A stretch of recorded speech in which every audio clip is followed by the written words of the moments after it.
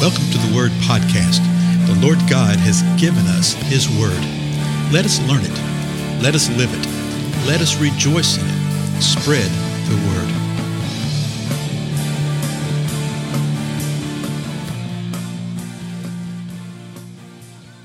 Blessings, everybody. This is Dale. Thank you so much for your time and joining me here on the Word Podcast.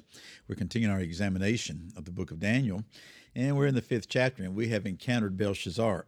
And Belshazzar is throwing a wild party for his 1,000 of nobles, as it is described. So he has his nobles, 1,000 of them, has the women about, his wives, his concubines, I feel sure the nobles, women also. They start getting drunk. They bring out the gold and silver vessels that Nebuchadnezzar had captured from the temple in Jerusalem. They start drinking. They start praising the gods of gold and silver and bronze, iron, wood, and stone. And all of a sudden, the fingers of a man's hand appears and starts writing on the wall. The king freaks out. His face grows pale, his hips get slack, his knees are knocking.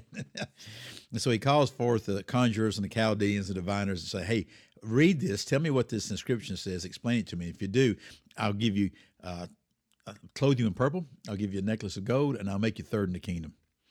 Verse 8 now says this, then all the king's wise men came in, but they could not read the inscription or make known its interpretation to the king. They didn't know what was going on. Then verse 9, then King Belshazzar was greatly alarmed. His face grew even paler, and his nobles were perplexed.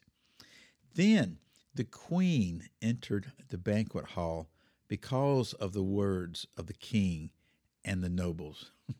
So the words of the kings and the nobles must have been getting out, either from the point of view of what they were actually saying or how loud they were, okay?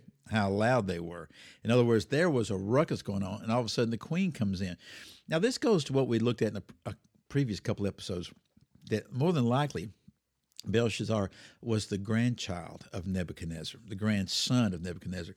It said earlier that the king Belshazzar was here with his wives, but now it's saying that the queen enters the banquet hall, okay, like she wasn't there before. And so when you think of a king, you think of the queen being his wife. In all likelihood, this is the queen mother, okay, the queen mother, because she's not in the hall. And then what she says gives even more credence to this, okay? So listen to this. Again, verse 10. The queen entered the banquet hall because of the words of the king and his nobles.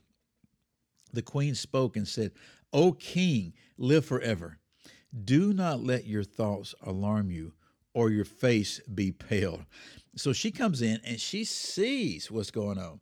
She knows what's happening. She's saying, "O king, live forever." That's just a standard greeting of a king, even if you're the king's your son, right?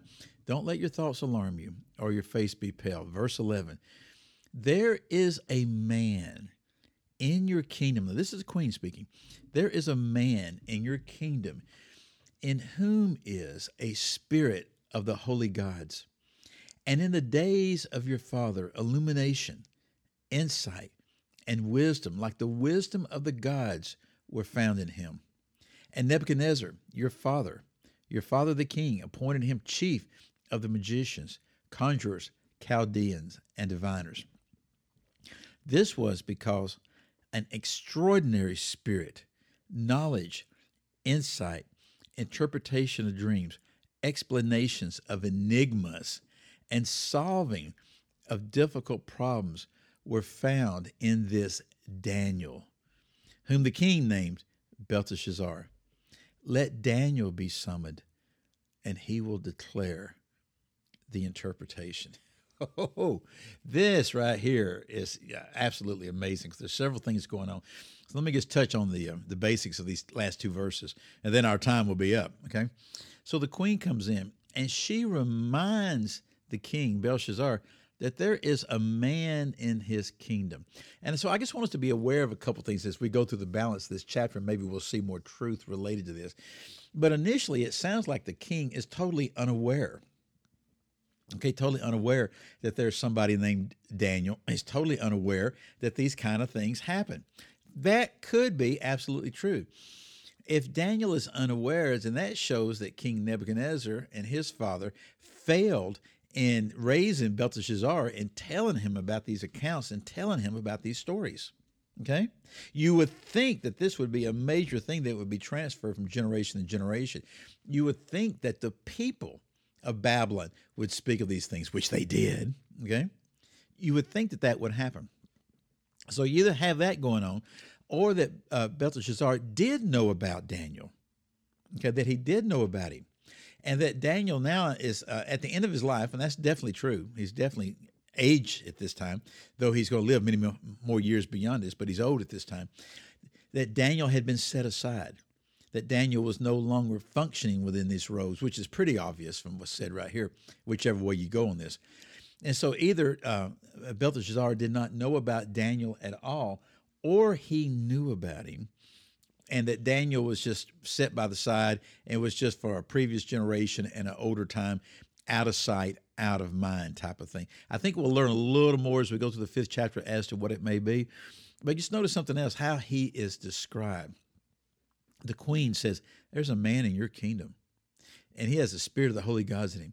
And you know what? In the days of your father, illumination, insight, and wisdom, like the wisdom of the gods, were found in him. Illumination, insight, and wisdom. Is that not what we desire for the Lord to grant unto us? I believe the Lord does desire to grant that unto us if we are open to it, if we're walking with him, if we're abiding with him. In other words, if we're not quenching him. She said, this is what he had. Then she continued in verse 12. This was because an extraordinary spirit, knowledge and insight, interpretation of dreams, explanation of enigmas, solving of difficult problems. We found out some things here about Daniel that we haven't seen at this point in time, of how God was moving through him. We know that he has an extraordinary spirit. We know that God had granted him knowledge. We know that God's granted him insight. We've known from previous things in the book of Daniel here that God had granted him interpretation of dreams. But now, explanations of enigmas. Enigma is like a puzzle, a riddle. Okay, there's people in the scripture that are somewhat enigmas. Melchizedek, for instance, some really curious things about that. Even Nebuchadnezzar and some things, a puzzle and a riddle. But the explanation of such had been given to Daniel. Also, the solving of difficult problems were found in this Daniel, the queen says, this Daniel, which is interesting because she calls him by his Hebrew name. She says, found in this Daniel, whom the king named Belteshazzar. So she didn't call him by his Babylonian name. She called him by his Hebrew name. So then she declares this, let Daniel now be summoned, and he will declare the interpretation. Again, she uses the Hebrew name. And she's telling the king, likely her son, hey, let this Daniel be summoned. He's still around here. And let him declare the interpretation. You see the faith of the queen here. And don't you know, and we'll see in the next couple of episodes, what happens when Daniel comes. And really it's sort of his attitude and the attitude of the king. You know, Daniel's sitting there going, I didn't ask for this,